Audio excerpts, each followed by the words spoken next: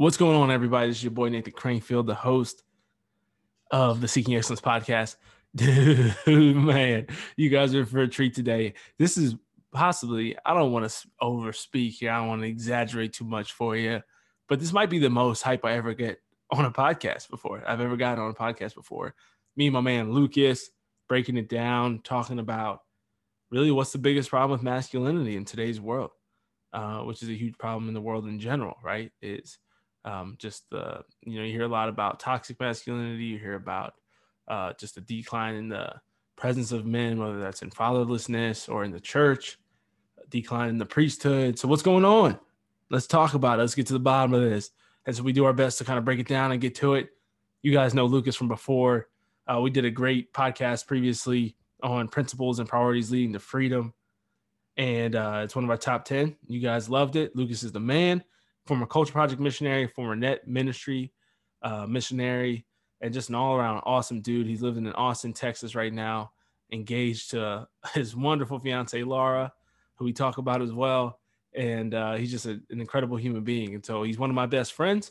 And so I hope that you enjoy this episode and really want to encourage you. We encourage you multiple times throughout the episode, but I want you to share this with the men in your life, whether you're a guy or a girl. Like, commit to sharing this with 3 men in your life who you know want to grow in their faith, need to grow in their faith, need to grow in their masculinity and their manhood.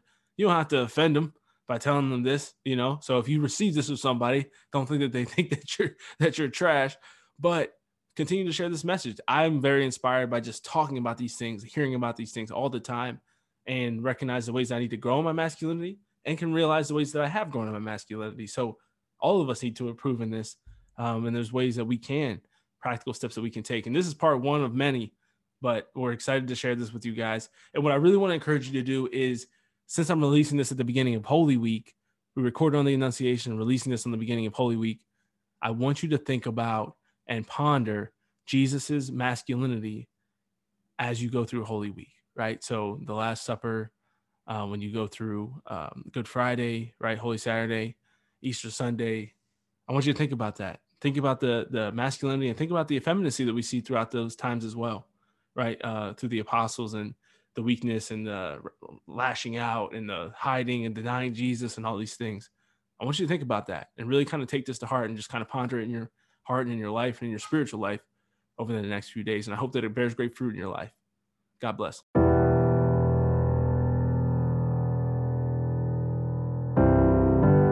You were never out of the fight. You were created for a time such as this, and you are now preparing to be sent into battle. God is calling you to be His disciple, to be formed in virtue and holiness. He has appointed you as an ambassador of His kingdom, to go and represent Him to His people. And He's enlisted you as a soldier of Christ, to be sent out to fight for the good in this world. You were not made to make excuses. It's time for you to take extreme ownership for your life, for all of your life. It's time to rise up and finally be the man or woman you were created to be. Follow God. Lead others. And never surrender. It is time to begin seeking excellence. My dude, Lucas Walsh Lager. How you doing, my man? It's great to see you. Doing well. We are holding up here in Austin, Texas. We're holding down the fort, getting ready for Holy Week. Just doing the thing. How are you doing? I love to hear it, man. I'm doing well. The foot's coming along. I'm walking in the pool, which is great. We love to see progress there in the pool, but it's definitely been a struggle. Still just kind of coming along with injury, but I prayed for something hard to do this year. I asked that the Lord would give it to me. It was one of my goals for 2021. I don't recommend anybody pray that prayer ever, because did he come through. I'll tell you, it has been quite the gift and the curse. It sounds like the prayer you need to make now is, Lord, give me the willingness to suffer. It sounds like that's what you need. Absolutely. I could grow on that for sure. Bro, so we got a fire topic to talk about today. And this is something that you and I are both extremely passionate about. We love talking about some good old masculinity, some problems in manhood. I've gotten an opportunity to give a lot of talks on this actually recently, on just masculinity, manhood, and some of the setbacks, the drawbacks that we see, the shortcomings, common issues that we see in masculinity today. And really the important thing to get into that we're going to talk about as well is, what are the outcomes of that? What are the problems? You know, I love that saying that always goes, you know, strong men create good times create weak men create bad times, right? And so I think it's easy to say that we're living in some pretty bad times right now, you know, socially, culturally, and spiritually, even though we have a lot of comforts, and I recognize the greatness that is the United States of America as well. But we want to talk about some masculinity today, bro. So I know you've done some good homework and research for us. We got a strong outline. There's no chance we get through all of this today, which I love. We're gonna definitely do multiple of these, I think. And this is what we've wanted to do since your last one, bro. We talked about this like 5 months ago, right? Bro, I like dream about just like shouting these kinds of things from the mountaintops, you know? Right. Yeah. It's like, yeah, like we jived on these things when we first met, and we still do today. And I think it's just because it's central to, you know, like what you were saying before we jumped on here, just I think central to all of the issues in the world. Right. You know, we always talk about like, so like as the family goes, the society and the world, right? Yep. I really do think that, you know, as like the individual sexes, as they were created by God, as men and as women, as God intended them to be, as those go, you know, that so goes the world, bro. So goes everything, you know? We are. And I specifically think that's the case with men. But today we kind of broke this down with like some hot takes, because these takes are hot. Yes. Like, they're not for the faint of heart. And that's particularly the case when, you know, when we're talking not just about masculinity specifically, but something that we see as like probably the greatest issue with masculinity, which is effeminacy. Now, just a disclaimer with effeminacy. This is key. Whoever it is that's hearing this, we're all in different places when we come to hear like this kind of message, and like in the context that Nathan and I are going to be chatting about.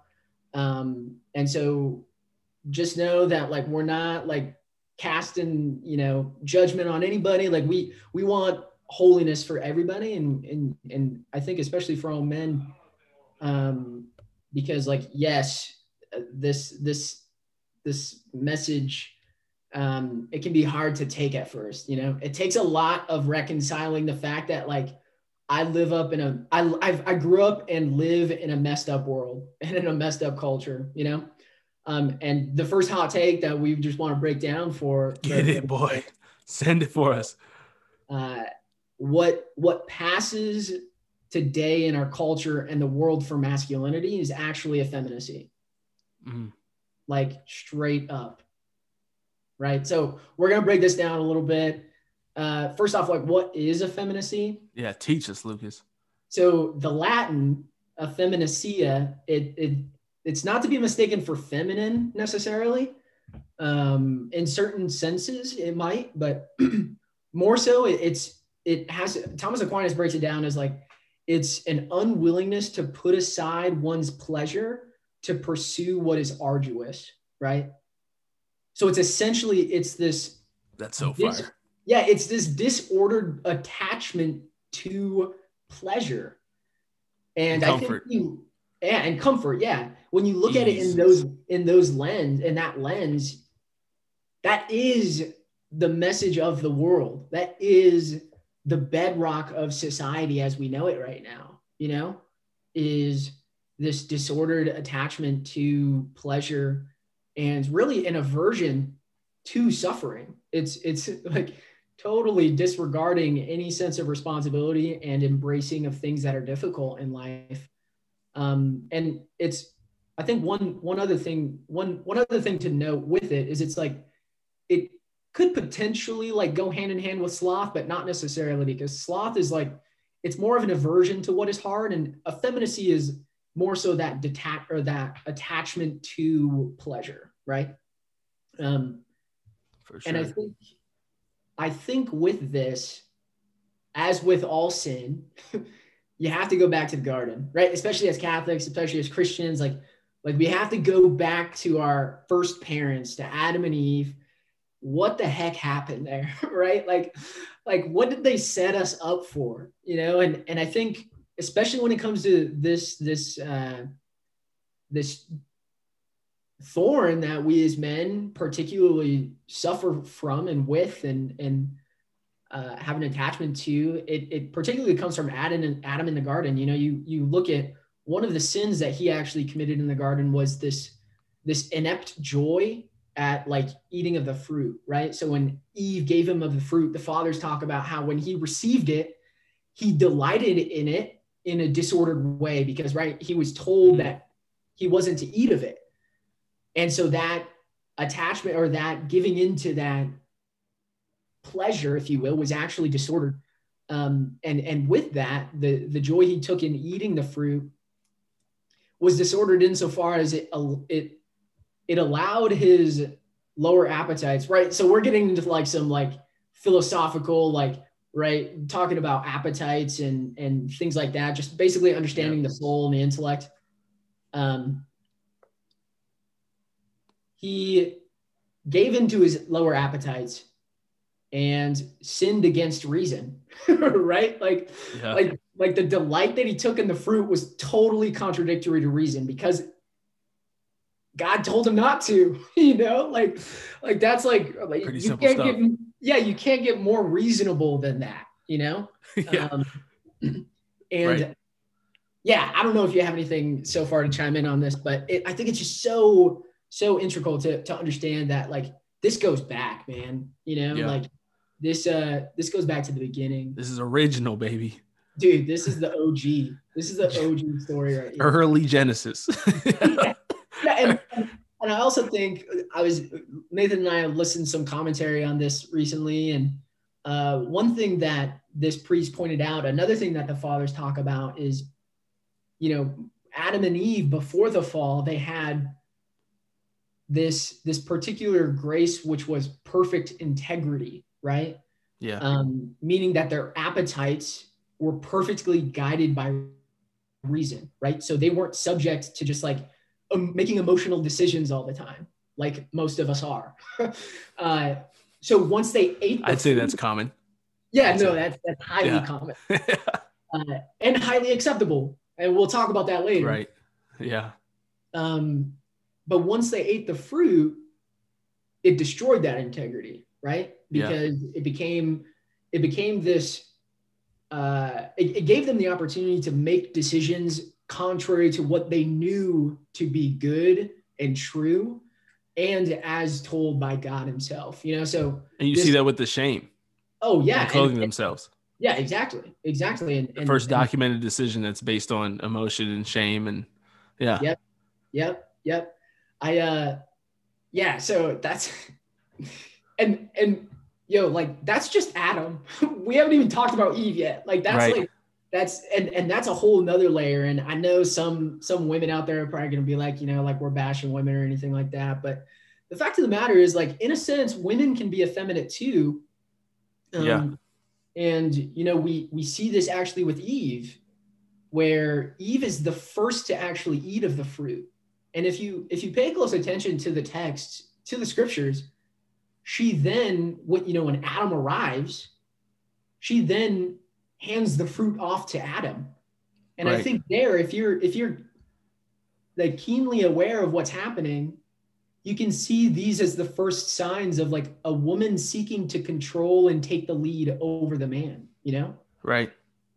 Which is also common today. Exactly.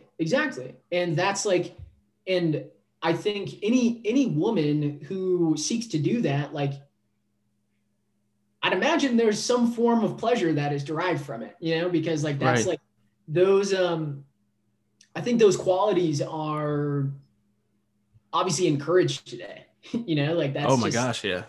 And not just women, but of course, everything we've spoken of thus far about men as well. So anyways, I think that's where the root of the problem lies. I think that's where it comes from. You know, we've already spewed out a few examples of this, but it's rampant in our right. day, you know? Yeah, no, absolutely, man. I think that's so important. And so I think you hit on so many good things there. I have an hour's worth of response, but I'm going to keep it to a few minutes. But one of the things I think is so key, you know, that you hit on already that I want to reiterate is that this is not like an antithesis podcast to Emily's Feminine Genius podcast, right? Like this is not in any way take away from that. And I think that's something else that's important for us to talk about with this as we kind of like frame this discussion of talking about what's the biggest problem with men is I hate discussions that just purely bash men for the sake of bashing men, right? I think we both despise that. We both don't like the Homer Simpson caricature of men that's out there. The, you know, Ray Barone that I remember watching Everybody Loves Raymond growing up. And it's like, mom makes all the decisions. Mom runs the whole house because dad's an idiot, right? And can't do anything right. He has no common sense, no reason, no intellect, right? No will. Like, we're not going to just bash men for the sake of bashing men. So hopefully, you know, any women who came for a bashing, hating men session, this is not going to be that. We are going to challenge men a lot. And I think that's always important to recognize because I even just feel, bro, just listen to you talk about it. And I felt this before we got on, before we started recording and before we even logged on to record, but just feeling inspired. Like I'm going to be a better man tomorrow for us having this conversation, Absolutely. You know, and that's true for every conversation that I think that you and I have pretty much. But just how important it is for other men to have men in their lives who are willing to challenge them, tell them the truth, and that women can't do that. You know, I often end my masculinity presentations with a slide that says what women can do and what they can't do. And what they can't do is they can't empower, they can't, you know, make a man a man. You know, they can't really successfully make a man out of a boy. And so when you think about the significant fatherlessness that we have, the single motherhood rates that we have, it's no surprise that we have weak men in this society, in this world. And, you know, I've struggled a lot, you know, with my relationship with my father, which has gotten a lot stronger in recent years, but still by no means is I would say like picture perfect or what I want my relationship with my 27-year-old son to look like. But I think that we recognize that and we've at least witnessed, if not experienced, some of those wounds that happen when men fail to know this information and fail to know this knowledge and this wisdom. And so that's why we want to share it. So it's not to bash men. We're seeking to make the world a better place by sharing this and hope that women will listen to this and understand men a lot better from it, but also that you'll share it with the men in your lives and challenge them and encourage them to be better men and learn through this how you can do that. Because femininity is good. Femininity is a wonderful thing. You know, Fulton Sheen talks very highly of femininity, about how societies rise and fall with their women. And I often say that one of the most beautiful parts of my relationship with Emily is that femininity and what women do in their receptivity is they like create the space, right? You think about like homemaking, right? Like even if secular couples, when a man and woman move in together, right? They're dating each other, they move in together. Like who's picking out the decor? Who's picking out the furniture, right? It's 99 times out of 100. I don't even think 9 times out of 10, 99 out of 100, the woman's doing all that stuff, right? Like she's creating the space. If people are coming over, she's more concerned with how it looks. She's more concerned about what's being presented and given to the guests, right? She creates a space. So in a similar way, Emily, for me, women in general in society create the space, but men have to fill that space and men have to occupy and lead in that space, right? And so that's what we're trying to talk about. And that's the importance of having these conversations. But bro, I think it's so important, you know, just thinking about effeminacy. And one thing that you kind of just shared really made me think about, and I don't know if you've seen The Dark Knight Rises or Wonder Woman, but I've watched Wonder Woman because Emily's like in love with Wonder Woman. And we just watched the second one. We watched the second one over Christmas break together. And in the second Wonder Woman, like her whole battle, like the main battle that takes place is that she has to give up the love of her life for the sake of the world, right? It's emotions based. Like even this is totally secular, right? Like DC Comics has no affinity or connection to the Catholic Church whatsoever, right? This is not the Chronicles of Narnia. C.S. Lewis did not write Wonder Woman. Like this is straight up secular. And in her biggest fight that she has to give up is like the world changes, everything in the battle changes and goes back to normal when she's willing to give up her, you know, her love that has come back from the dead and all this stuff because of what happened with the, you know, the villain and things like that. But you have to give up what you hold most dear, right? Now look at The Dark Knight Rises with Batman. What does Batman have to do to defeat Bane? he breaks his back, right? And he's laying in the bottom of this pit, and he has to climb up to the top and make this leap that almost nobody makes, and you have to risk dying to make. But he has a broken back, and he has to come back and like rehab from that, right? So just exactly what you're talking about, the opposite of his courage and fortitude in doing that is effeminacy, right? An unwillingness to put aside one's pleasure to pursue what is arduous. That's the definition of what, the writers of Batman gave Batman in The Dark Knight Rises. He has to come back. You have to recover from this. You have to fight. You have to heal. He do all kinds of sit-ups and training and things like that to get back from having a broken back and being destroyed to putting aside everything that he holds dear, right? Like his comfort, his, the desire for sloth. He's in this prison eating slop, like with all these terrible people. And he puts all that aside to what? Go and sacrifice himself basically at the end of the movie for the sake of the world. Mm-hmm. Like that's masculinity. That's like what we're talking about. Mm-hmm. And sure, there's plenty of women and shout out to the single mothers out there who hustle hard and work hard to try to be mother and father. But look at all the stats. I share the stats in my presentation all the time about drug use, about suicide later in life, about crime later in life, about education later in life, all these things, about spiritual practice and practicing religion later in life when dad's not present and dad's not engaged, right? And that's what we're talking about is as much as women want to be men, they can't be. And as much as men want to be women, they can't be. It goes both ways. But we rarely have the conversation. I feel like I hear a lot of good things, and I love what I see on social media about, femininity and the feminine genius and the work that Emily does, and the work that all these great women do. I get to see, Michaela Robinson and Caroline Rose Owens, like all my friends on Insta, Anna Lulis, like all these homies who are just doing all these great things, and they're empowering women.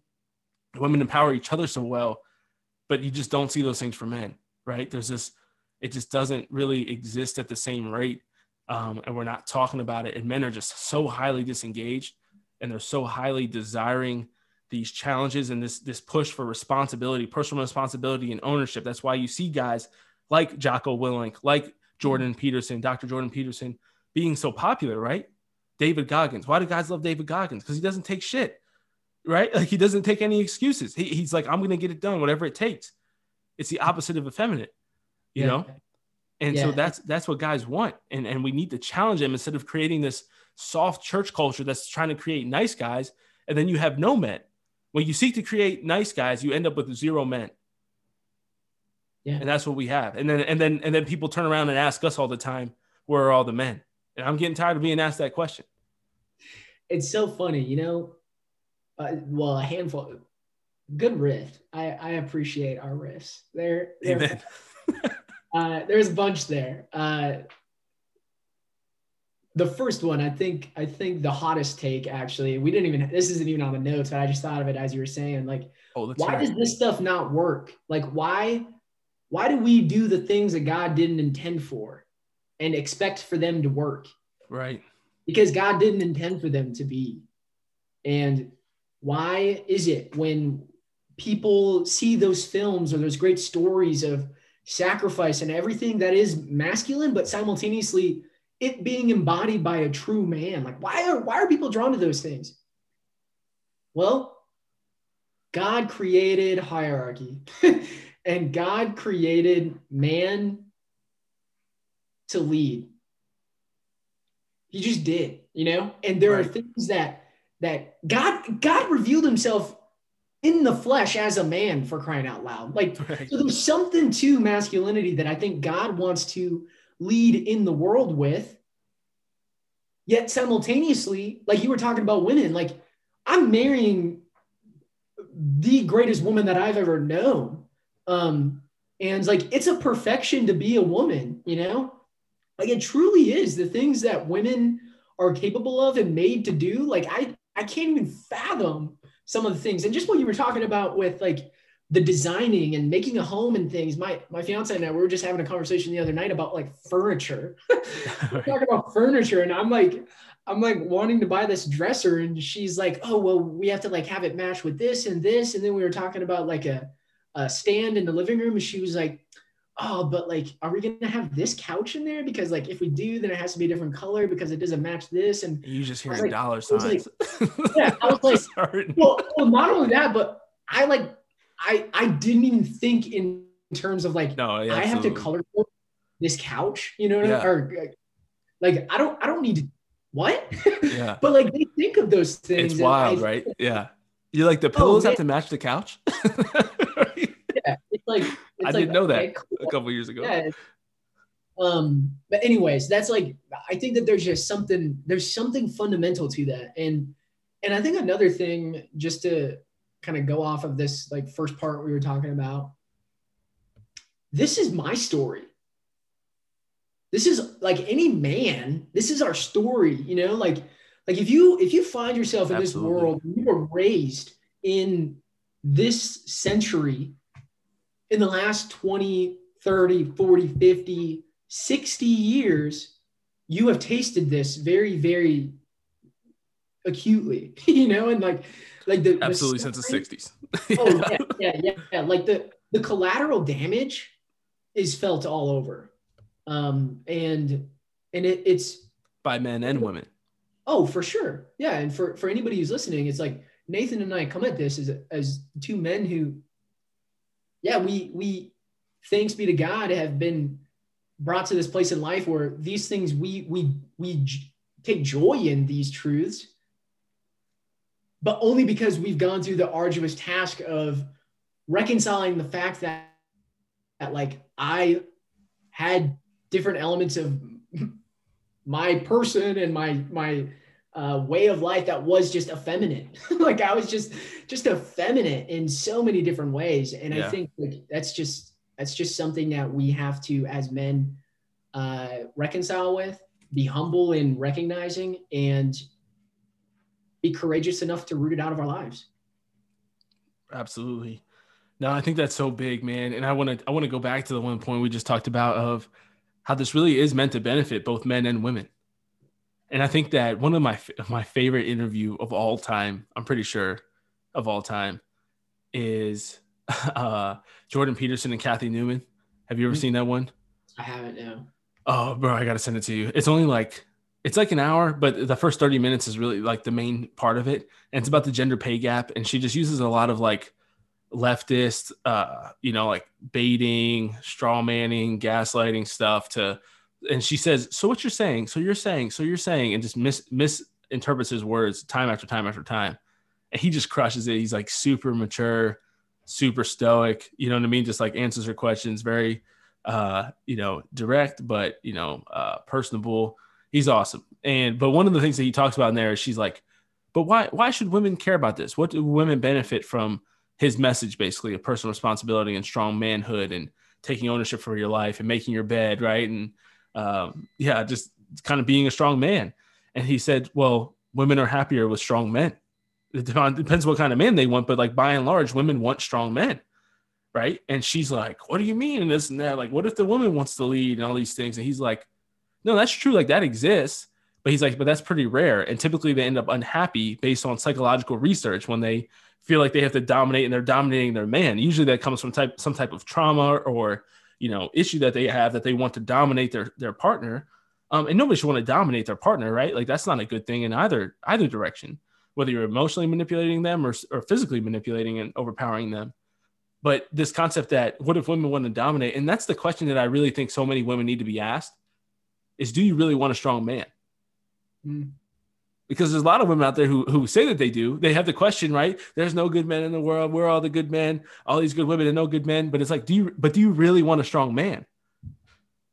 It's such a good question because I feel like there's a lot of them that don't, but say that they do, right? They kind of like pay, there's like this certain like lip service that's paid to like, oh yeah, I want a strong man. But then when you have that opportunity, or you just kind of have this disposition that's going to repel any type of strong man because there's no desire to be led. There's no desire to really be, kind of just in that position of really being led and being part of a family where the man is the head of the family as God intended. And so, I mean, it's just a vast difference, man. Like you're, Laura and Emily are by no means like weak-willed women, right? Like they're not, it's not that they don't have opinions. This is the view, right, of Catholic women is like, well, you just don't have opinions and you just kind of give up and give in to whatever the husband wants and all these things. And it's just wild, like how this misperception constantly happens with women. But I think that, you know, I had the experience before of dating women who in their past have either dated men who completely dominated them, were rude, manipulative, all that stuff, right? Overpowered them, didn't care anything about their opinions, their thoughts, or their feelings, or they dated men that they could completely dominate. And it's really hard as a strong-willed woman to find somebody who does a balance of those two, right? Who's strong-willed and will lead, but also cares about you and is willing to like take your perspective and talk about things and compromise with you and give you your way sometimes and have it go his way sometimes, but ultimately lead and make decisions for the family and for the relationship. It's hard to find somebody who wants that and can actually deal and balance with both of those things. Because, and this isn't, and I don't even want to blame women. I don't want to make this about women and feminism, but feminism has seeped into the Catholic Church.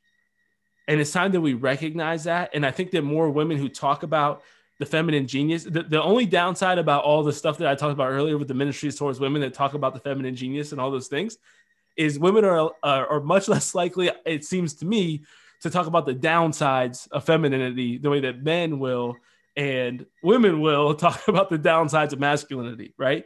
And so we don't talk about the fact that feminism has seeped in to the Catholic Church. It does impact our women. It does impact society at large, but especially women in the church. And you have this combination of not just strong-willed women, but women who don't actually want to be led. They want to be the leader. They want to be everything and then some.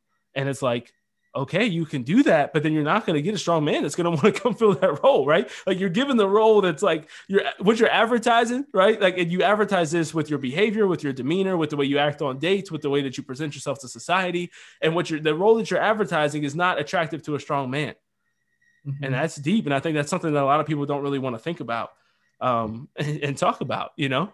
Yeah, and you remember that commercial a few years back, the toxic masculinity? I don't even remember what brand did it. It was some brands. They did this commercial about toxic masculinity. It was Gillette.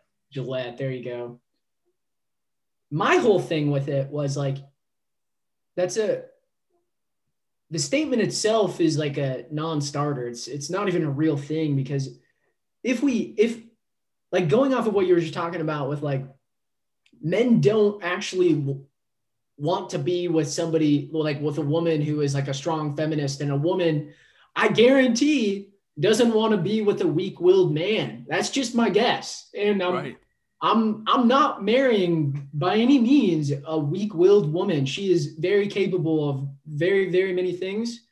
Right. And at the risk of being a little bit harsh or rude, I'm almost always entertained by the men that I see, feminists that I end up getting in arguments with on the internet or out in the world with, like who they're dating, who they end up with, who they dated in the past, like, or even just the extremely leftist. And I always try to make the difference between liberal and leftist, but the leftist men that I argue with, I'm just like, I know what you're like, you know what I mean? And it's just like, and then you look at a lot of the conservative men in the world, and it's just, that was just another thing that really got me. And why I think it's so conservative in the military is because of this, right? It's because like effeminacy is less present. It's still present, but it's less present in a lot of ways. And it's just like, man, you know, why is that just a coincidence? Right. And I mean, this is just, I don't have a poll on this, but I can see from all the men that I know and that I get to interact with, it's like, I mean, in the internet, in movies and videos, in celebrities and in Hollywood, right? Like you can tell who's who and who's what by the way they behave and the way that they act. You know what I'm saying? Like, it's not a surprise to me that Denzel Washington and Chris Pratt are conservative, right? Like, it's not a coincidence by any means. Or have some conservative views, I should say. I don't know they're leaning, but I think they're not leftist. I think they dabble. Yeah. Right. Yeah, but it's not a coincidence. And I think it's because this crap doesn't work, you know? like it doesn't work. It's because it's not what God intended. And what I was saying about the Gillette commercial is like the whole toxic masculinity title in and of itself isn't a thing. Like, masculinity and femininity are goods. They're perfections. There is no such thing as toxic masculinity. There's just effeminacy. Right. It's like toxic goodness. Yeah, exactly. It's like it's a virtue. It's like toxic prudence. Yeah, exactly. I mean? It's like this is just not even a thing. But you know where that comes from is we live in a world where like words don't mean anything anymore. Oh, exactly. So instead of looking at what are the, like we would say that Aristotle, right, the virtues in the mean, right? And so you can go too far in certain terms of what are traditionally masculine values, right? Where you don't care about anybody else. David Goggins, in some ways, I would say is to that point, right? Like he probably has certain aspects of him that are too focused on what he's doing and doesn't care for the people around him. These are the men who are super career driven and are successful, but have 6 wives or, you know what I mean? Have been divorced multiple times. They don't raise their children, right? Like they have no impact on in their fatherhood and their marriage. But then you also have the weak side of that exists on a much larger scale now, I would argue. But that doesn't mean that either of those are toxic masculinity, right? One's the sin and kind of the sin of greed and ambition can get into being a vice, and then you have effeminacy, right? And you have effeminacy on both ends, which is the interesting part. Effeminacy can be on both ends of the spectrum of like what Taylor Swift calls, the man in her little video where she dresses like a man and tries to be like what a man is and just basically the details all the things and gives you a portrayal of what people consider toxic masculinity. She's just effeminate. Yeah. It's just an effeminacy thing. I think that exists on both ends. Yeah. I think just what it means is like, you're just not fully masculine or you're not fully like feminine, or truly, if that would be a better word to use, but like, right. It's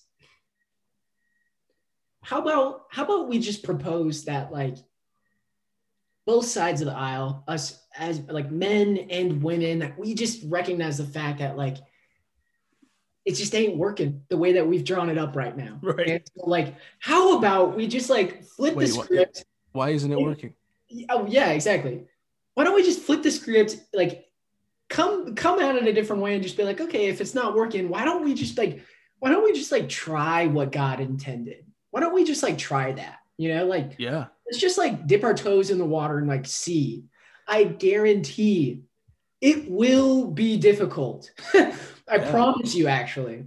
And if you're not willing to like embrace on that, then well, like this talk is, or this podcast is made for you, but if you are, you will become truly masculine. And I also think truly feminine even though this isn't a femininity conversation, but right. we've got tons of podcasts we can send you if you're interested, but amen. You know what I mean?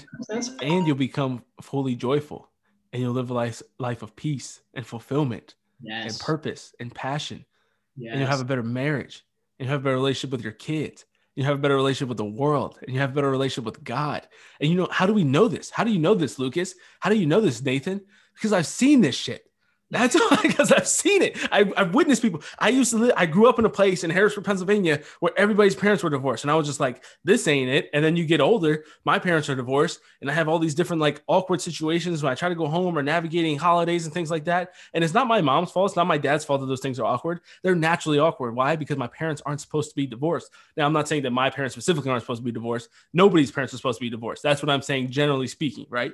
And so you get to experience that. We experience and you see the brokenness, you see the devastation, the difficulty of not having a father, of not having a mother, of, all these different things, right? And we're going to see down the road the impacts of even more things that are happening right now, right? Like children being raised by same-sex couples or children undergoing transgender surgeries and all these different things that we're going to see down the road. There's no longitudinal studies, but it's going to come out. But then I grew up, then I joined the Army and I started to see strong families, started to see strong Catholic families as I moved to Dynamic Catholic. And then I moved to Benedictine College and I met Emily and I met all these people from Denver and got to see all these great families, getting to see the Swaffords and all these fams that it's like, whoa, holy cow, this works. When the man leads and the woman, creates a space and raises the family and, they're both pursuing virtue and holiness and they love each other and they love the kids and the kids are awesome and everybody's successful and everybody's close to God and everybody stays faithful in the faith. Whoa, it works. You see it. But the only reason you doubt this, if you're listening to this and you doubt this, is because you haven't seen it. And so I'm trying to tell you what this is, bro. This is the allegory of the cave. For masculinity, bro, for femininity, for families. This is the allegory of the cave, straight up. We have made it out, right? You and I both come from our own different family issues and our family backgrounds are totally different. You've had your struggles and they're different than mine, but we both had struggles growing up, right? And we kind of got out into the world. And this is one of my favorite things about my life is that so many people who I grew up with never left home. They never left Harrisburg. And they look at me like I'm the dumbass. And I'm like, bro, I got out of the cave. You know, and Socrates, my favorite philosopher, tells us that when you go back into the cave, so if you don't know the allegory of the cave, let me give you some details. So I'm getting really, really hyped. So allegory of the cave, Lucas likes me hype. So the allegory of the cave is all about, basically, it's this analogy, right? Where there's a bunch of people who are chained in this cave and all they've known their whole lives is the darkness. And every now and then there's somebody who kind of, runs the cave and they use light in the background and put shadows up on the wall. And they teach them, like, this is a person, this is a tree, this is a dog, whatever, right? And then like what Socrates details is that the philosopher comes into the cave, breaks somebody out of the chains and takes them outside. And he says that at first it kind of hurts, right? And do we see this all the time in the church? The scandal that's breaking out now with the same-sex attraction and same-sex unions, the truth that the Vatican shared on that, the truth hurts. Right? When you experience that, when you see the sun for the first time, the sun represents goodness and truth and God. When you experience that, it kind of hurts because it convicts you, right? Like you kind of realize, like, oh, you know what I mean? This has a lot to teach me. Like, I have a lot of formation to do. I'm not quite there yet, right? But then over time, your eyes start to adjust and you start to see the things around you. And then you point to the person, you say, that's a tree. And the person says, no, that's not a tree. And points back into the cave and says, that's a tree. But all they've seen is shadow figures. They've seen just fakeness. They've seen images and,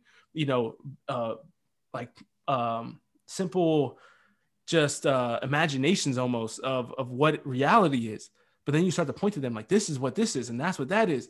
And some people believe you and some people don't. And some people literally want to turn back and go back into the cave. And that's what we're experiencing. And that's what we're trying to tell people. And that's, bro, that was a breakthrough. I've known this, but like, I've never shared that on the podcast before, that's everything that I try to share. Being a convert to Catholicism, being a convert in so many ways to the family beliefs that Emily has, that I just, like, the Lord just prepared me to, like, really receive and understand so much of what she understood for so many years about masculinity, femininity, and the family, and just the way that God wants to renew the world and renew the United States of America through the family, right? That's the source, and that's the way that we're going to really take the country back, win the culture back, is through the family. And we see that in the Holy Family, right? The most perfect family we've ever had, with St. Joseph, Mary, and Jesus. And so it's crazy. We have to take people out of the cave. We're trying to draw your crazy asses out of the cave with our crazy selves and say, look, this works. You don't have to be divorced. You don't have to have fears of getting divorced and fears of not finding the right person and fears of all these things. No, you just have to pursue sainthood and masculinity and femininity respectively. But don't pursue femininity if you're a man. Don't pursue masculinity if you're a woman. Stop doing those things. And we'd have more happy couples. And people wouldn't be good, practicing, faithful Catholics wouldn't be 34 and single, looking for a husband or a wife, because we'd probably get married younger, because you'd be more ready. And you'd actually be ready if God wanted to bring somebody awesome into your life and share them with you and entrust his daughter or his son to you. You got to be ready for that, right? That takes homework. You got to do your homework. Be feminine and be masculine. And that doesn't mean just dressing nice if you're a woman. And it doesn't mean just chopping trees down or being nice if you're a man. There's more to it. Anyways. You guys heard it here first. And by guys, I mean you ladies and men. Audience. Yeah, audience. Okay, so how much more of this you want to get into? Because I like want to bring it back and like get tactical and like not leave people with just like this, like we just ranted, Right. So like, how do you want to? It was almost like a very long opening statement. That's what we just did. Yeah. So hopefully everybody's like ready. Everybody's just jiving now, I think. Absolutely.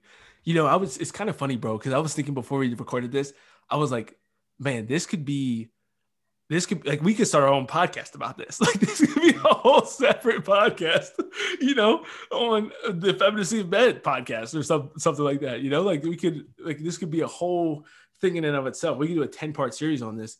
And, quite frankly, I think that we should. I don't plan on stopping being friends with you anytime soon.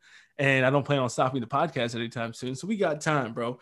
So I don't think we need to talk. I don't think we need to get tactical today. We'll give that to the people later on, and hopefully this leaves them wanting. But the last thing I want to talk about for today and get your thoughts on is this. I'm reading, Emily and I are reading Grit right now by Angela Duckworth.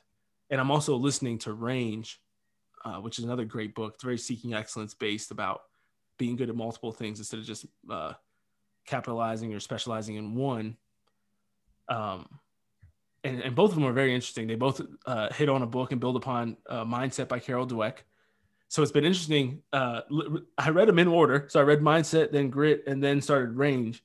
And Range talks about grit and mindset. Grit talks about mindset, right? And mindset doesn't talk about either of them. So it's kind of cool, like watching how they build upon each other. And just like so much that we're learning about the human person and life. But the main thing that I think is this is Angela today in my reading for Grit talked about how she's like, if you want to grow your grit, one of the best things you can do is to create or join a culture of grit. Right. So she starts the whole book talking about West Point. She talks about her daughter's ballet class where they had a really strict and demanding and good teacher, right, instructor, and just talks about these different areas, right, company cultures and things like that, where there's organizations, there's families that are cultures of grit, and there's places that aren't. And so in a similar way, we have to develop these cultures of masculinity. And if you want to be more masculine, if you want to be a man, you have to, in the same way that we kind of, talk about, you have to be the person that will attract the person you want to date. In a similar way, you have to be the man that's going to attract the friends that you want to have. Mm-hmm. Right? There's all these men out there who want to have, I can't find any good friends. I can't find any strong. And it's like, well, are you one? You know what I'm saying? Like, if you're not one, it's amazing how post conversion and then post like me really getting into it and like growing in my faith, how God just started leading me to men like you. And men like you to me, right? Like it's no coincidence that it started to happen, right?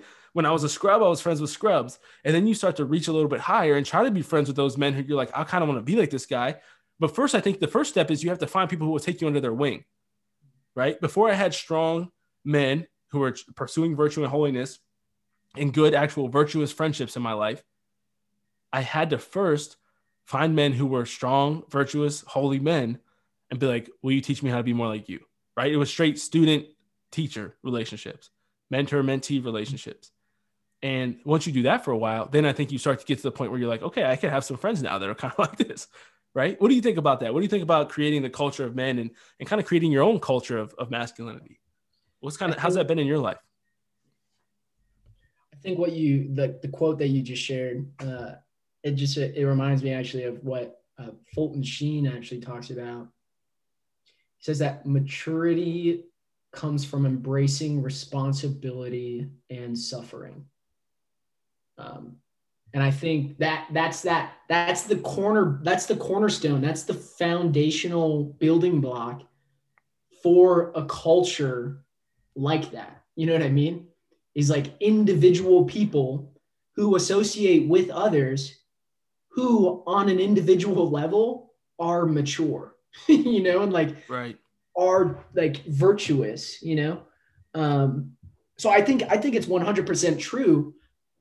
I think that you have to, at this stage of the game, for anybody who's listening to this and like, this is the first time you've ever heard this, you have to start smaller. You have to start individually. You truly have to start with yourself when it comes to this. And like associating with good people, absolutely.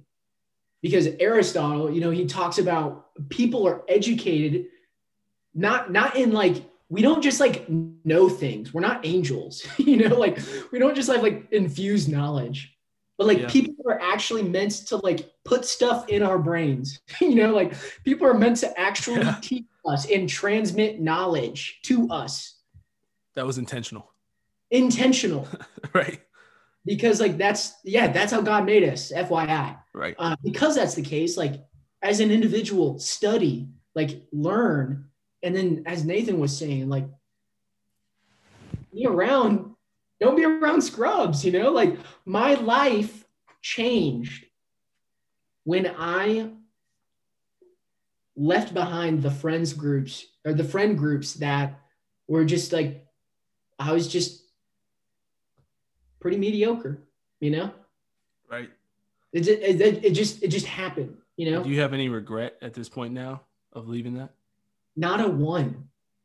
the only regret that I have, and it's not even really a regret as much as it's like I'm recognizing more at this point in my life where I'm actually ready to take on these kinds of responsibilities and be this kind of person, is that, like, to create, if you don't have that kind of culture, right? Like, what do you do? Like you said, well, are you one of those friends? Like, are you the kind of person that like people come in contact with and they're just like, whoa, there's something substantially different about this person, Right.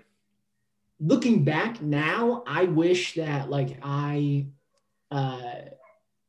had like kept in touch to like, be more potentially instrumental. Not that like I'm meant to save anybody, but like those kinds of influences really can make a difference, and if anything, that's the only thing I would regret. But even that, it's like I wasn't ready for it. Like I had so much growing up and maturing to do, and ridding my life of different habits and growing in virtue, and recognizing that like I was soft in a lot of ways and I wasn't truly masculine in a lot of ways.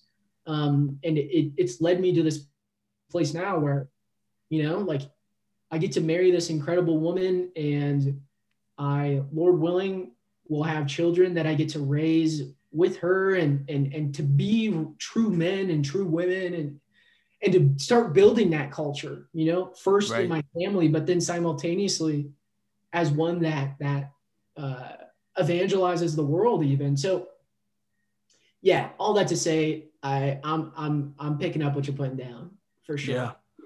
No, yeah. I love it, man.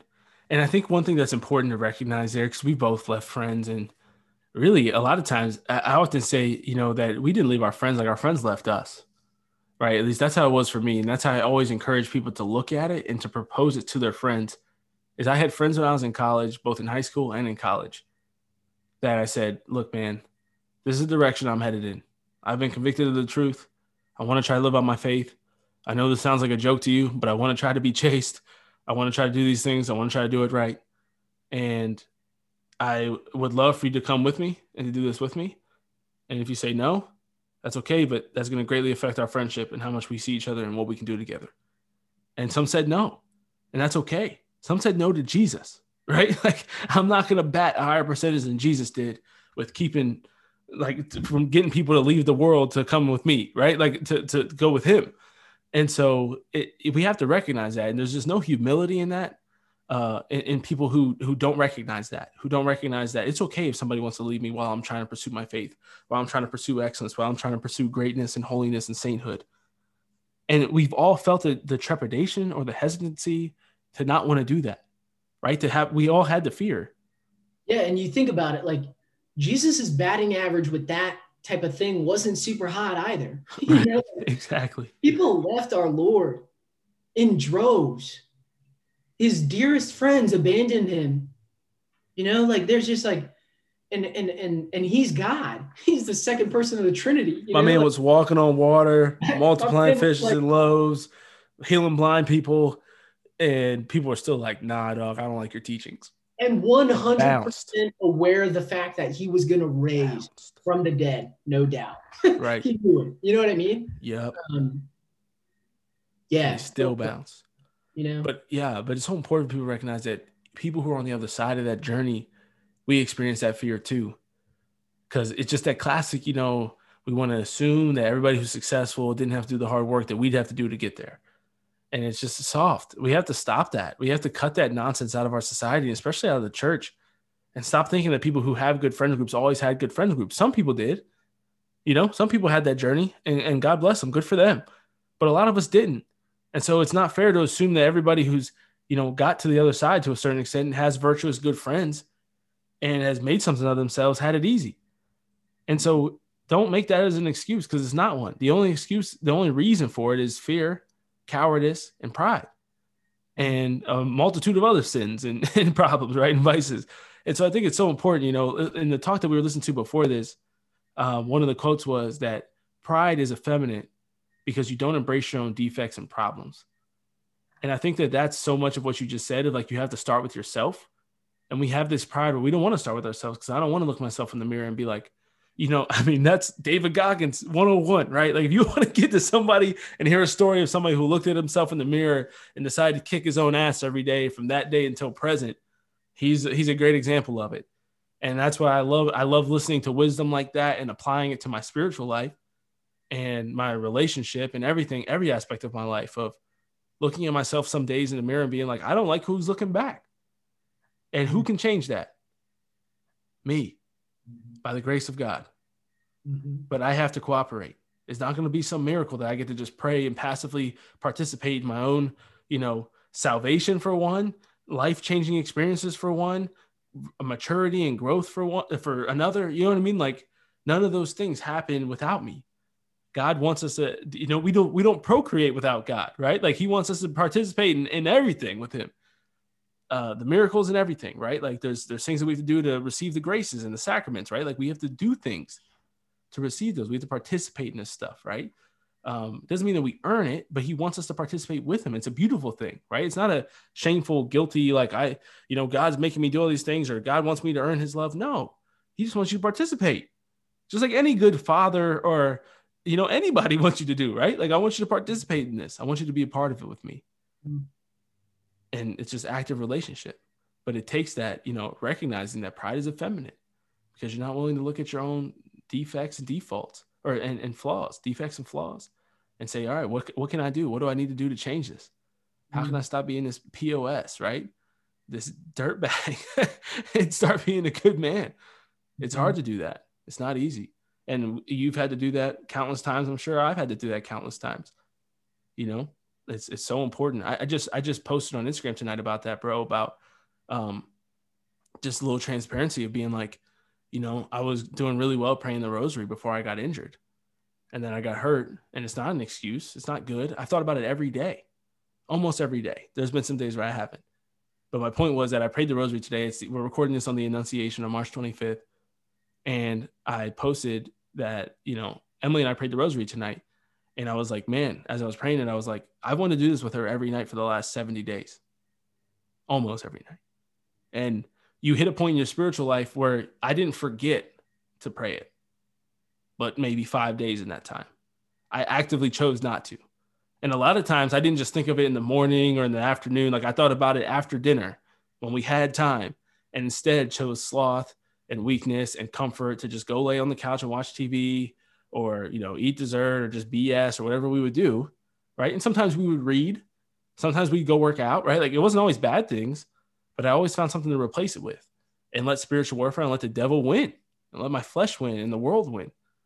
And I was like, man, I'm so glad I didn't today. And there's this challenging, right? This balance that I feel like a lot of men fail to find this balance of being like, damn, dude, stop being a shithead and pray the rosary, right? But also at the same time being like, man, I'm really glad that I did it today, right? And that's what a good friend does, right? Like you and I, if you told me that, and if I told you that, you're not going to be like, bro, you didn't pray the rosary for 70 days, right? It's like, man, I'm really glad that you're getting back on it. Don't mess it up again tomorrow, but I'm really glad that you got back on it today, right? Like there's this balance of like, be hard on yourself, be hard on each other, but also let's celebrate the small wins and like recognize that you're back in the club. Like that's awesome. You know what I'm saying? It's a hard balance to find. For anybody, I think for anybody who's like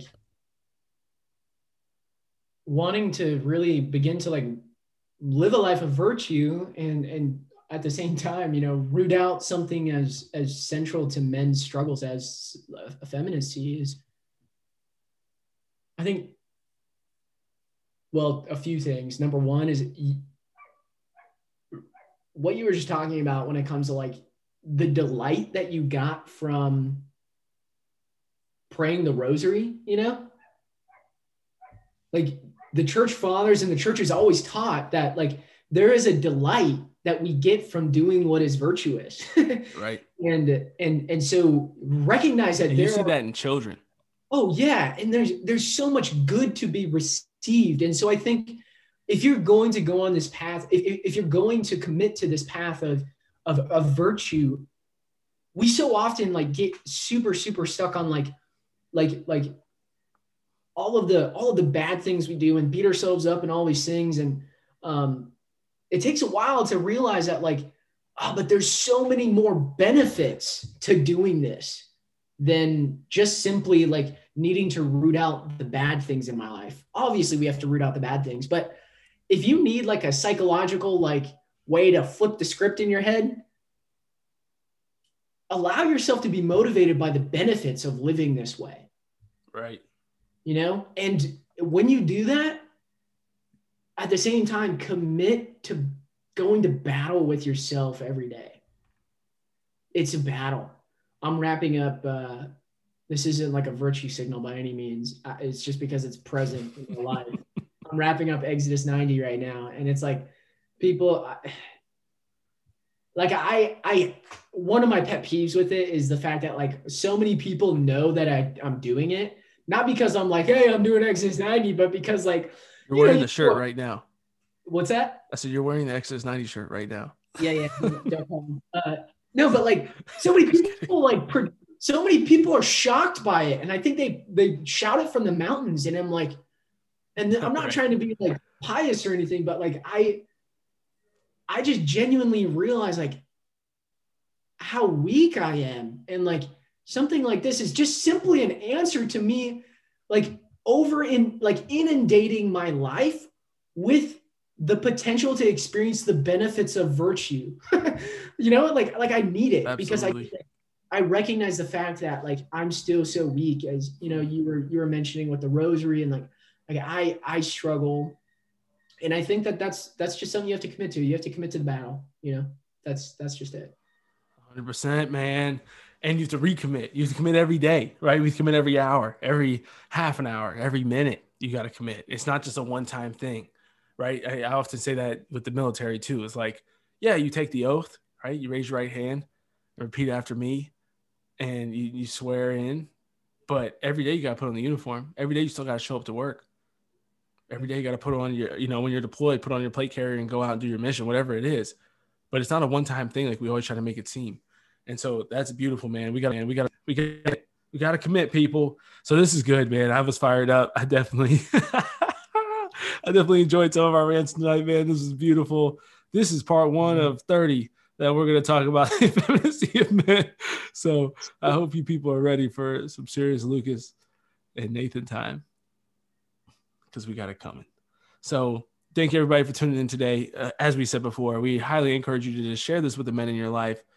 Give this to them. It's a gift, you know, share this with them and just pray that they'll listen to it. Pray that they'll let it impact them and really take it to heart, because we're going to try to really just draw these men out of the cave, draw men and women out of the cave, and start to see what's real and see what's possible out there if we start to really strive for excellence in our lives through our masculinity and our femininity respectively. And so let's continue to do that. Continue to fight hard, be your best in everything that you do. And we'll see you next time with Lucas talking about the effeminacy of men. God bless.